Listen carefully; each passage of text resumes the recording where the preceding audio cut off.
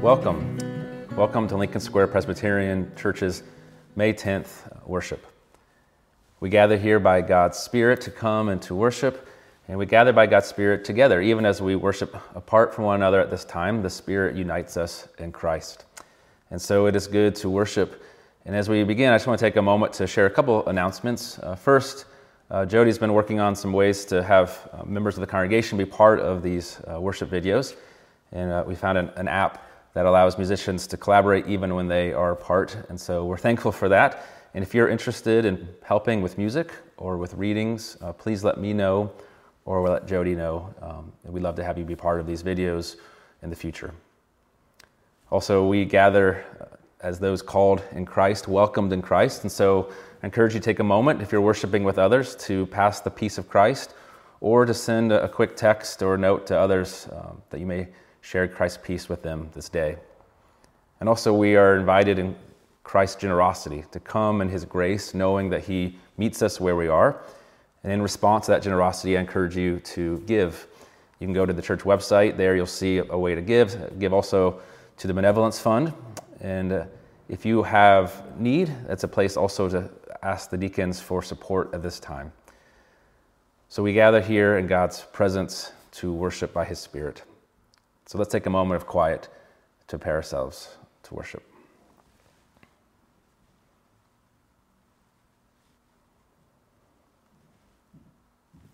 Now I invite you to join in the call to worship from Psalm 31 and Psalm 71.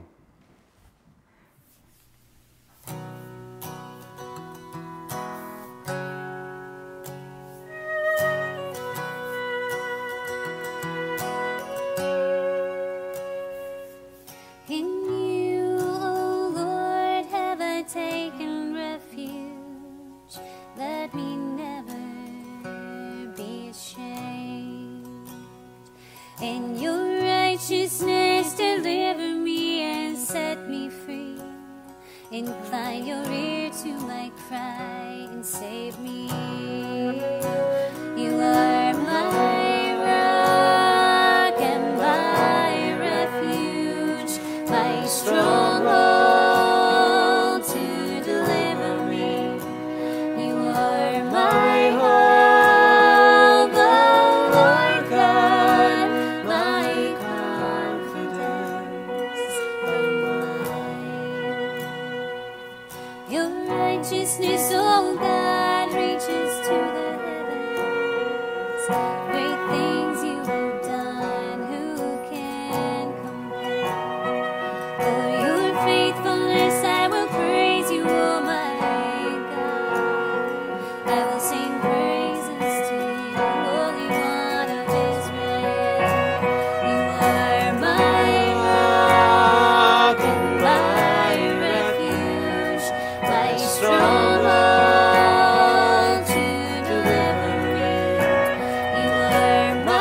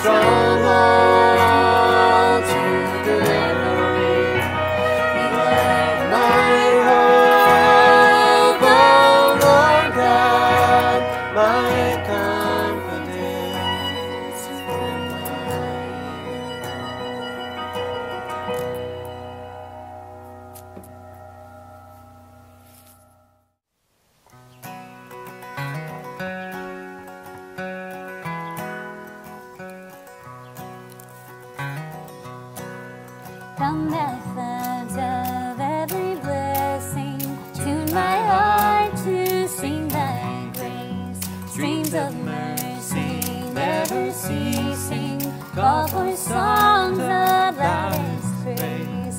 Teach me some melodious song, sung by flaming tongues of love. Praise His name, I'm fixed upon it, name of God's redeeming love. Hitherto Thy love has blessed me, Thou hast brought me to this place, and I know Thy hand will bring me safely home by Thy good grace. Jesus saw me when a stranger, wandering from the fold of God. He to rescue me from danger, bought me with His precious blood. Oh, to grace how great a debtor daily I'm constrained to be. Let Thy goodness like a fetter bind my wandering heart to Thee. Prone to wander, Lord, I feel it. Prone to leave the God I love. Here's my heart, oh, take and seal it for Thy courts above.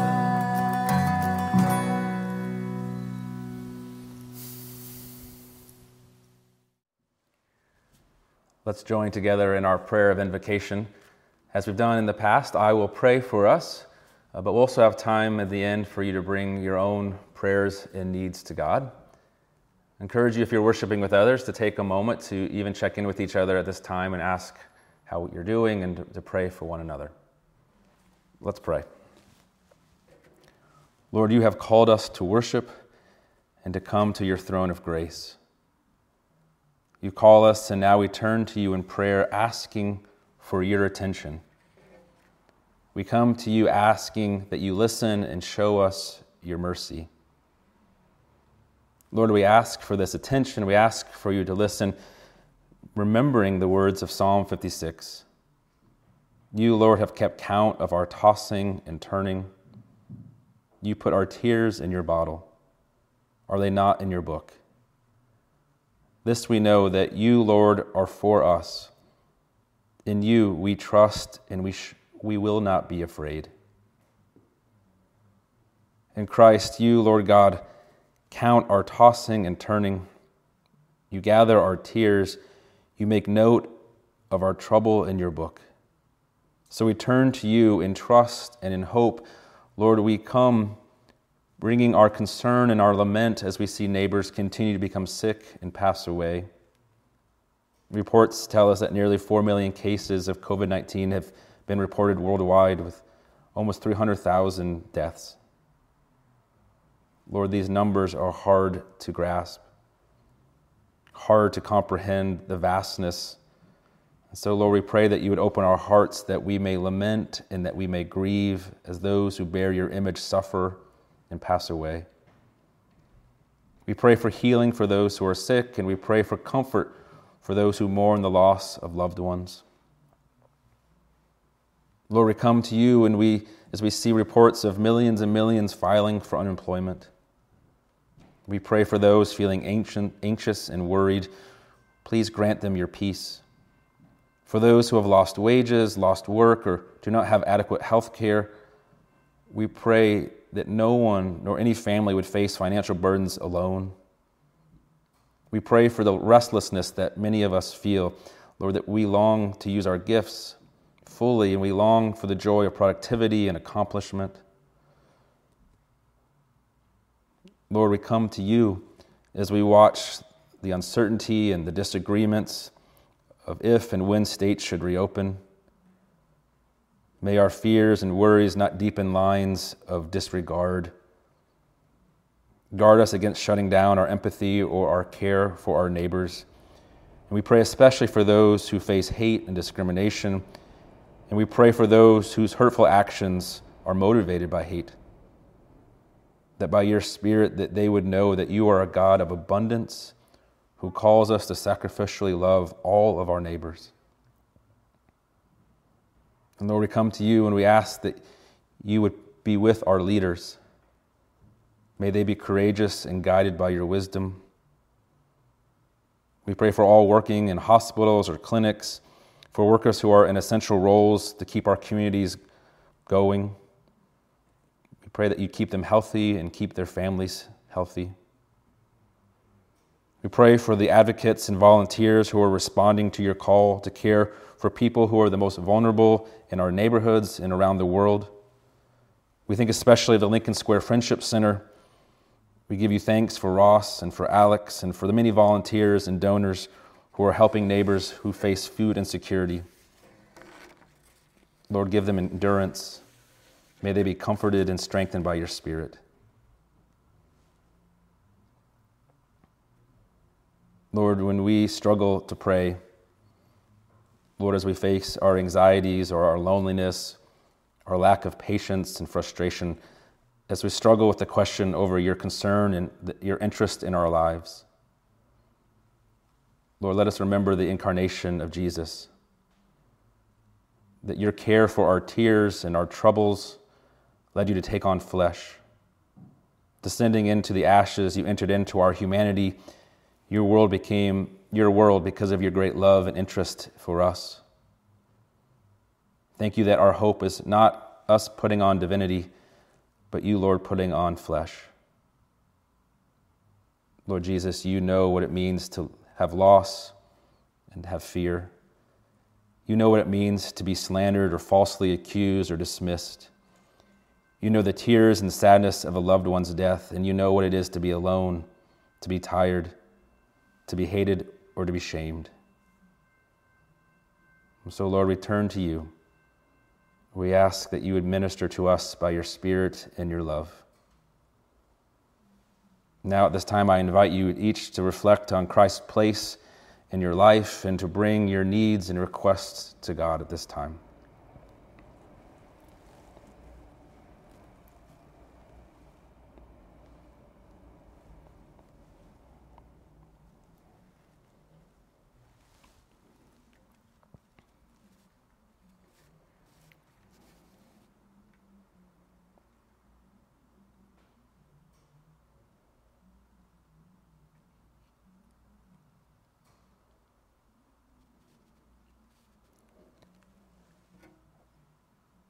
It's in Jesus' name we pray.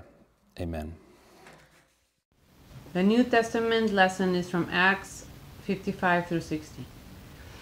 But he, full of the Holy Spirit, gazed into heaven and saw the glory of God and Jesus standing at the right hand of God. And he said, Behold, I see the heavens opened, and the Son of Man standing at the right hand of God. But they cried out with a loud voice, and stopped their ears, and rushed together at him. Then they cast him out of the city and stoned him. And the witnesses laid down their garments at the feet of a young man named Saul. And as they were stoning Stephen, he called out, Lord Jesus, receive my spirit. And falling to his knees, he cried out with a loud voice, Lord, do not hold this sin against them. And when he had said this, he fell asleep.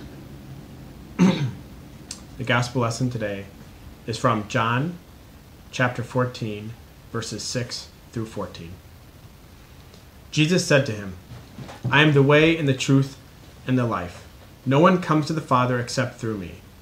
If you had known me, you would have known my Father also. From now on, you do know him and have seen him. Philip said to him, Lord, show us the Father, and it is enough for us.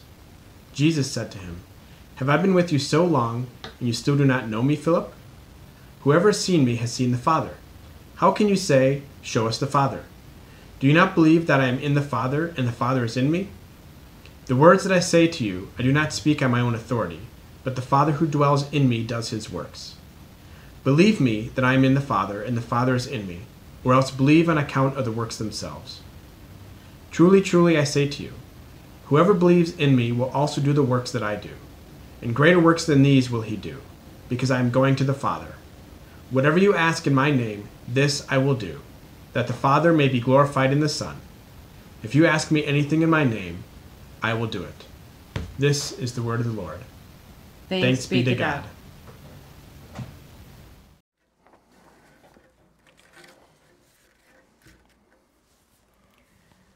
I'm thankful for a chance to worship with you and a chance to look at God's Word on this day. We are in the season of Eastertide, this season between Easter and Pentecost, and it's a time for us in the midst of our circumstances and uncertainty to reflect and dwell on the resurrection of Christ.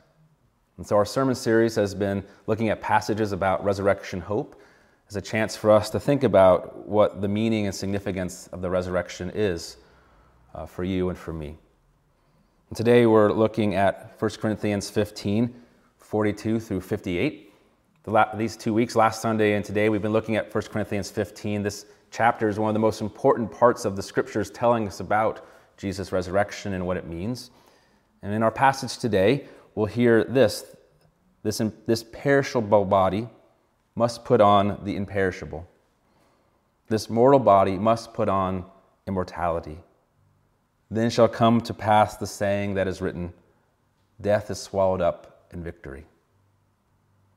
Our passage speaks of the hope of Christ in the face of the enemy, death. So let's look at our passage. This is 1 Corinthians 15, verse 42 through 58. You can just listen, or if you have a Bible, you can follow along in it. So it is with the resurrection of the dead. What is sown is perishable. What is raised is imperishable. It is sown in dishonor. It is raised in glory. It is sown in weakness. It is raised in power. It is sown a natural body. It is raised a spiritual body. If there is a natural body, there is also a spiritual body. Thus it is written, the first man, Adam, became a living being. The last Adam became a life-giving spirit. But it is not the spiritual that is first, but the natural, then the spiritual. The first man was from the earth, a man of dust. The second man is from heaven. As was the man of dust, so also are those who are of the dust. And as is the man of heaven, so also are those who are of heaven. Just as we have borne the image of the man of dust, we shall also bear the image of the man of heaven. I tell you this, brothers and sisters, flesh and blood cannot inherit the kingdom of God, nor does the perishable inherit the imperishable. Behold, I tell you a mystery. We shall not all sleep, but we all shall be changed in a moment, in the twinkling of an eye, at the last trumpet. For the trumpet will sound, and the dead will rise imperishable, and we shall be changed. For this perishable body must put on the imperishable, and this mortal body must put on immortality. When the perishable puts on the imperishable, and the mortal puts on immortality, then shall come to pass the saying that is written, death is swallowed up in victory. O death, where is your victory? O death, where is your sting? The sting of death is sin, and the power of sin is the law. But thanks be to God who gives us the victory through our Lord Jesus Christ.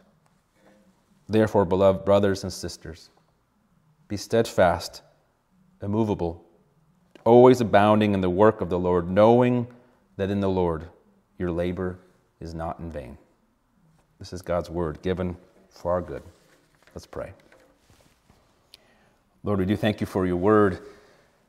And Lord, we need it at all times, but especially when we feel uncertain, when we feel things shifting around us. We long for your truth. We long for the rock that you are. So Lord, let us turn to you this day, and we pray that by your Spirit you'd help us to hear you and be changed by it. In Jesus' name we pray. Amen. Well, as we look at this passage from 1 Corinthians 15, there's a lot going on in it. We won't be able to touch on everything, but there's three questions I want us to look at as we move through the passage. The three questions are, what sort of a body will the resurrection produce? How is this transformation described? And what does it mean for us today? So let's start with that first question. What sort of a body will the resurrection from the dead produce? Behind this question, it's good for us to understand what's going on. Behind this question, Paul is being asked, why would I want to return to this body? Will I be returning to the same struggles, same brokenness, same aches and pains? When will I have rest? What sort of a body will the resurrection produce? And the answer of our passage is offered through a series of contrasts. Now, I brought along a little prop. It's a pack of seeds of sunflowers. It's some the children's ministry bags that were distributed. On the outside, there's a picture of a sunflower. But what's inside? What's inside this packet? Does it contain a sunflower? That's a tricky question, right? It's kinda. Inside this packet are seeds. And one day those seeds will look like the picture on this packet. And Paul is using that image of a seed in a harvest, a seed in a plant growing, to help us understand the contrast between our body now and the resurrected body. Paul uses the image of a seed in harvest. What is sown is perishable, but what is raised is imperishable. It is sown in dishonor, but raised in glory. It is sown in weakness, but raised in power. See, these contrasts between the seed and the harvest build to the contrast between two types of bodies: our present body and the resurrected body to come. Our present body, in our passage, it's described as the natural body, is like the seed that is sown in the ground, sown in death. And the resurrected body, in our passage called the spiritual body, will be raised by God. The image of the seed and the harvest shows a continuity and a discontinuity between these two bodies. The resurrected or spiritual body will share an organic continuity with our present body, but it will also mean a radical transformation, a new and glorious condition.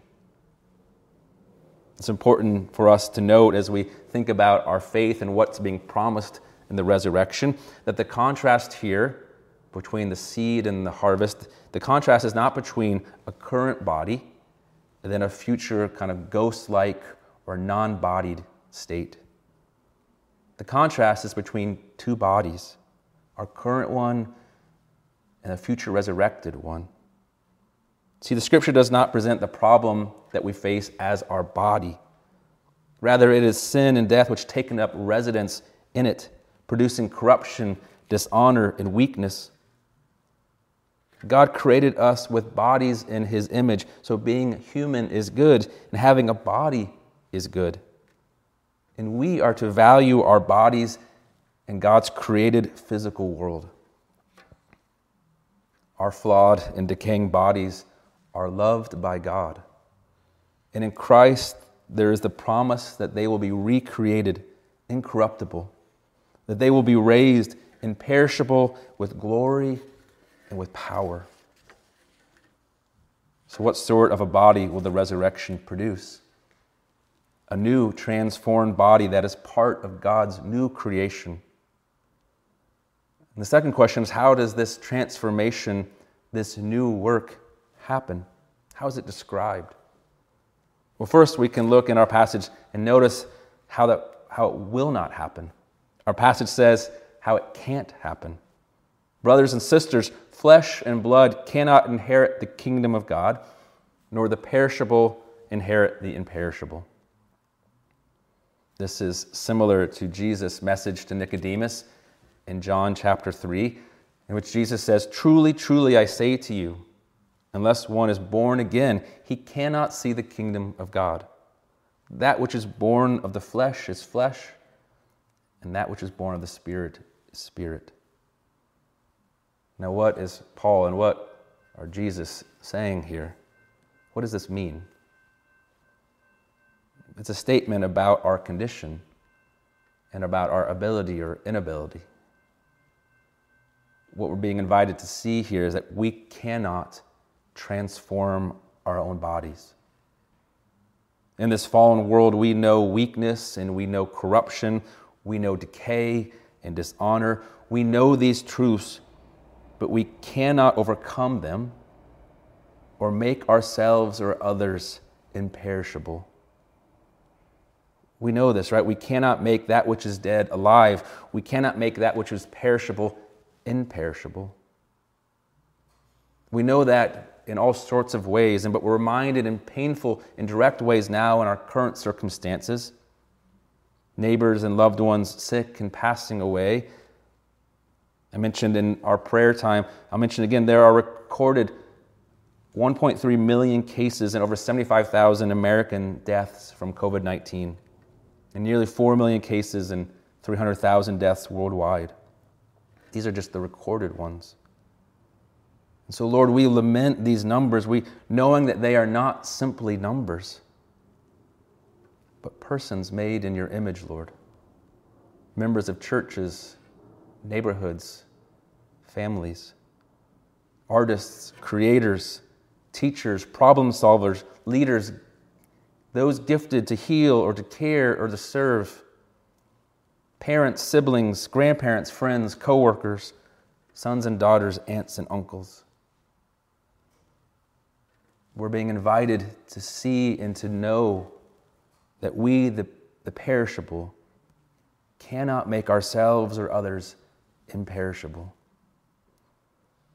But the foundational Christian hope is not human potential, not human enlightenment, not human control or manipulation. What we need is an action to transform our bodies, an action to defeat that which corrupts, dishonors, and kills them, an action to recreate them.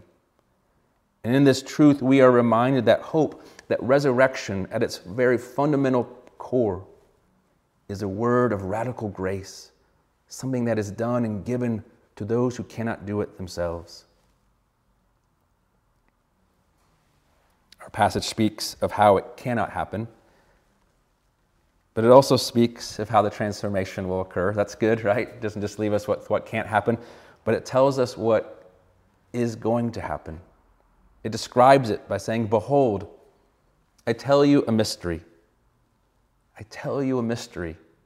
This fascinating word, mystery, this sacred secret, a hidden vision of the future now revealed in Christ.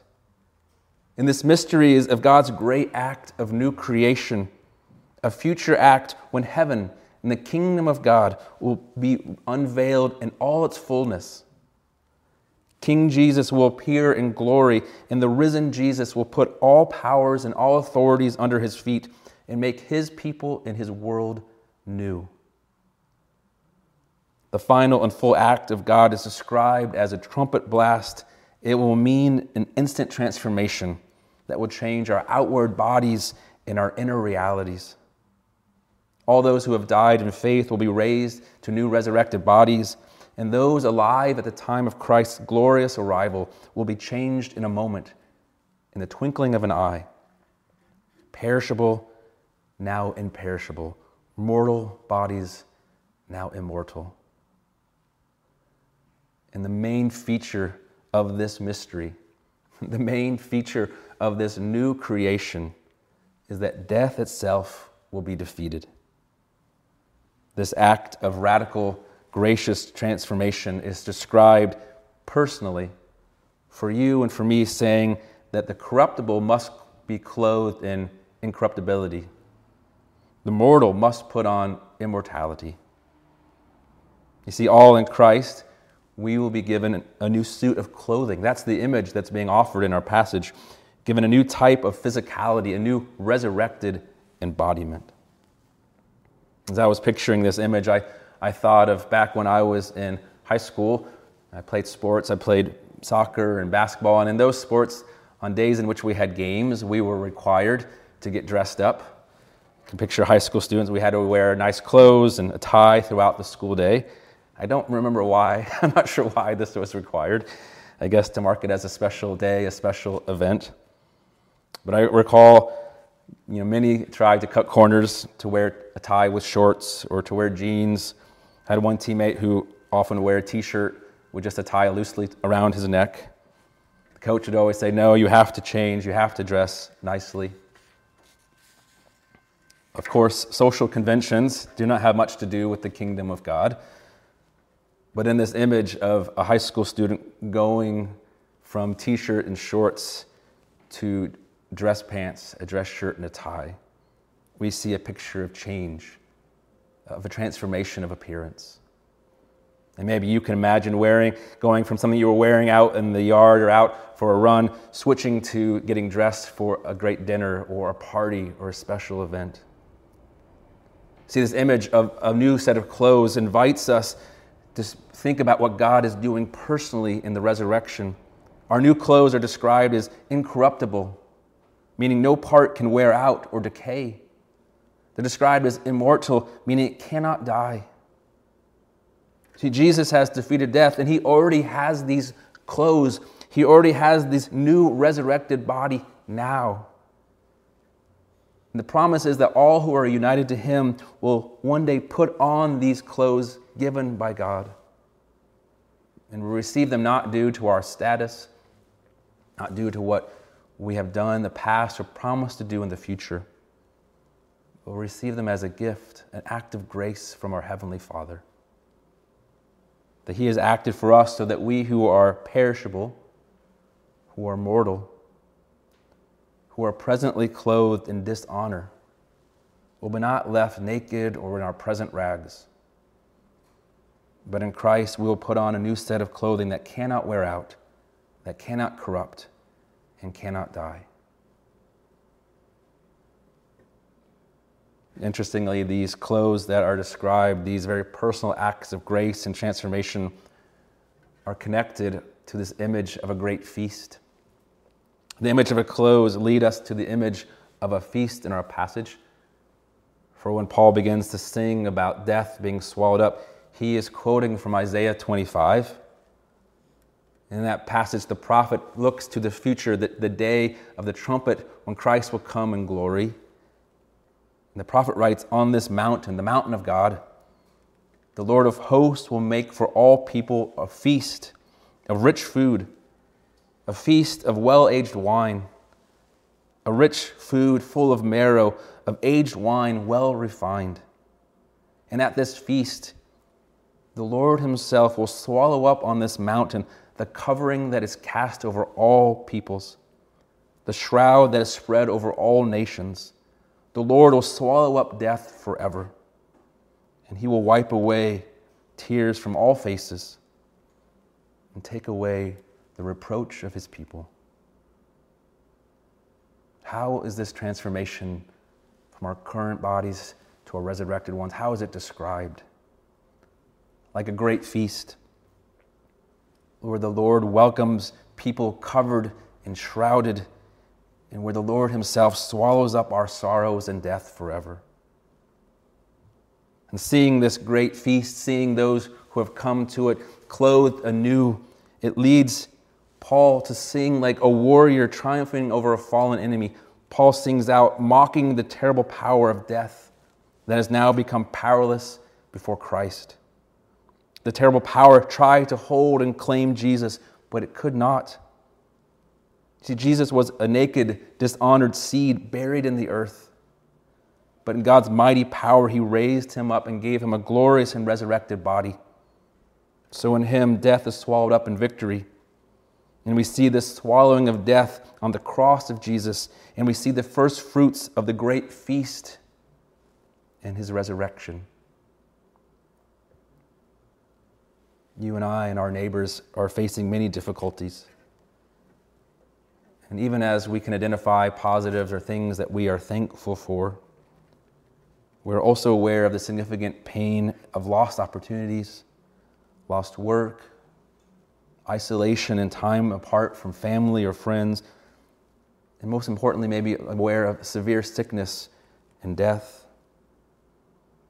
And what I want us to see is that the transformational language that's given here allows us space to acknowledge loss and sorrow. Resurrection allows us to acknowledge death, either our own or those that we love, to acknowledge the sober, painful, and reminder of separation. But resurrection also offers us the deep hope that the worst thing will never be the final thing. See, this is what the clothes and what the feast all say, the transformation. In Jesus, we hold the truth that the worst thing will not be the last thing. So we've asked what sort of body will the resurrection produce, and we've asked how this transformation is described, and I want us to close with one final question. What does this mean for us today? What does it mean for us today? As we hear this or we think about faith, we might be tempted at times to say that this world doesn't really matter? If we're going to heaven, if we're trying to follow Jesus, the man of heaven, then why does this life or world matter? But I want us to see our passage makes the opposite conclusion. It makes the opposite conclusion. Our future hope and our present responsibilities are linked. What we do in the present time with our bodies and with this world matters. Do you see how Paul concludes this chapter all about the resurrection hope? He says, "Therefore, my beloved brothers and sisters, be steadfast, immovable, always abounding in the work of the Lord, knowing that in the Lord your labor is not in vain." Paul redirects our attention to the present, directs our attention to daily tasks, and calls us to be steadfast. Paul points out that while there is a transformation from our current bodies to the resurrection one, there is also a continuity. There's an underlying continuity between our present life and the future one. And this gives meaning. It gives meaning to our present choices, our present use of resources, our present approach to our relationships. Recently, I saw a one-panel cartoon. I'm enjoying cartoons lately. Humor is very helpful during this time. But in this one-panel cartoon, there was a drawing of a knight sitting on a couch. He was dressed in his armor, had a sword in hand, looking very fierce. But this knight sitting on the couch was participating in a Zoom meeting. He's on his couch looking at his laptop. In addition to him, there's 3 other squares in the Zoom meeting. There's the princess, the horse, and the dragon. All 4 of them joining together in their Zoom call. Even in the current disruption, this knight's identity, his story, continues. And I like that cartoon because it's the same for you and for me. Even in disruption, or even as we wait in our current circumstances, even as we wait for the full hope of the resurrection to arrive, we're being invited to remember our identities, to practice hope, to remember the story that we are part of in Christ, who we are and who we are participating with. See, our faith is personal and speaks deeply to our inner lives, but it's not just personal. The gospel is the announcement that God is Lord. And one day all the powers that oppose him will be put down and he will fully remake his world and his people. And so trusting this proclamation, we're invited to join him, to participate in his kingdom now, even when it is hidden or even when it sets us in opposite direction from those around us. And as we do so, as we participate, our labor, our Christian work is not in vain. Remember, if Christ had not been raised, our faith in the Christian message is in vain. It is empty, useless. If Christ experienced our sin and death but did not overcome them, if he bore our humanity but did not defeat our enemies, then the final word of our lives, the final word in this world remains evil and hate and sin and death. The worst thing will be the final thing. But we gather and we remember and we proclaim, but in fact, Christ did rise. Christ did rise from the dead. And in Christ's victory over sin and over the law that condemns and over the sting of death, we know that our faith and our sacrifices, our generous love of even our enemies, our putting to death, our selfishness, all these things are not in vain. For we are participating in the one who has overcome. We're entrusting our path and our life to the one who has overcome. We're participating, we're practicing hope now.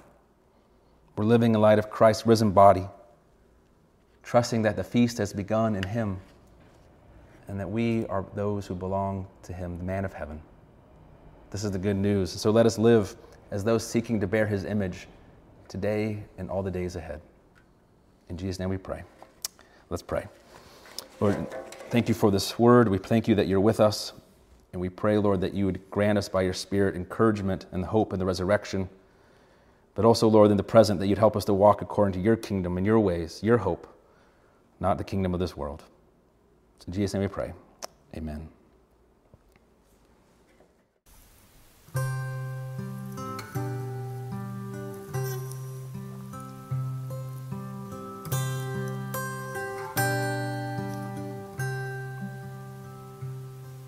Your labor is not in vain, though the ground underneath you is cursed and stained.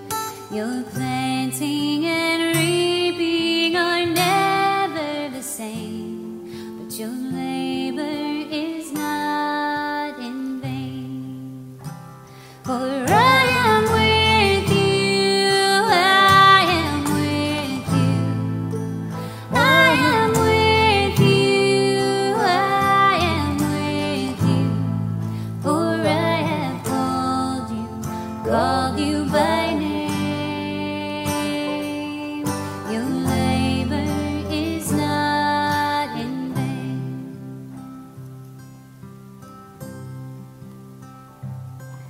Your labor is not unknown, though the rocks they cry out and the sea it may groan. The place of your toil may not seem like a home, but your labor is not unknown.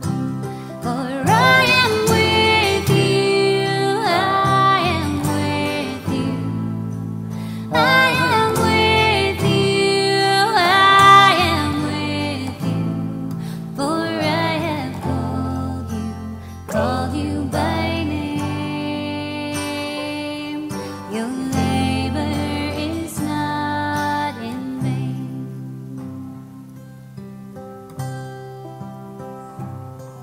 The vineyards you plant will bear fruit. The fields will sing out and rejoice with the truth. For all that is old will at last be made new. The vineyards you plant will bear fruit. For I am with you, I am with you, I am with you, I am with you. For I have called you by name. Your labor is not in vain.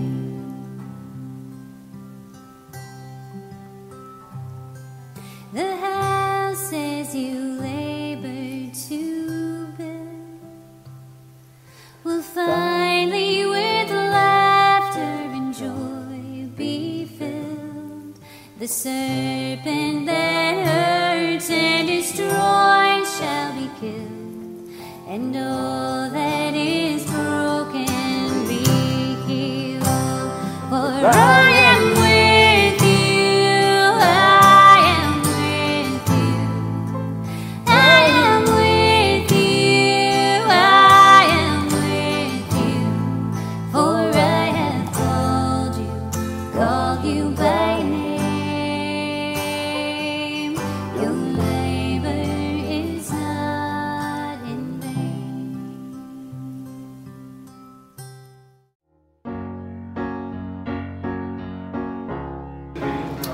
Hi, this is Ross from the Friendship Center updating you on what we're doing to respond to the COVID-19 crisis. About a third of Chicago food pantries have had to close in the last couple of months. So we are seeing increased demand both from taking on people from other neighborhoods. We've pretty much taken out our geographical restrictions and we're serving everybody. Also a lot of new people who just need help because they've been laid off from their jobs, and of course our regular clients. So we're seeing about double to triple on any given week what we would usually do, and we're doing our best to respond to that by pre-bagging groceries.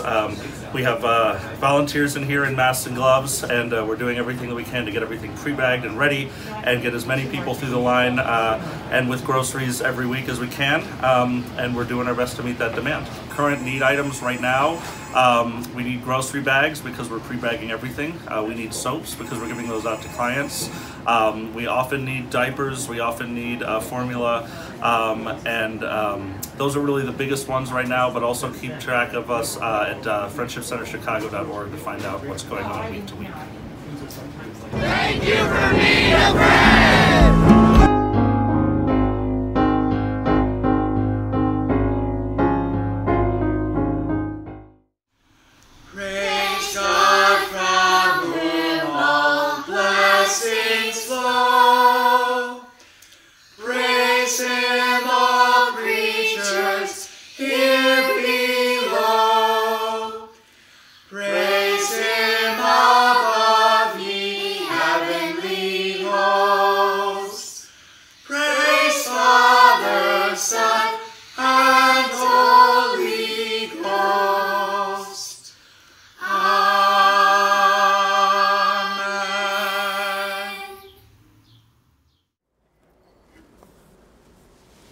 Now receive God's blessing. May the love of God the Father, the grace of our Savior Jesus Christ, and the fellowship of the Holy Spirit be with you now and always. Amen.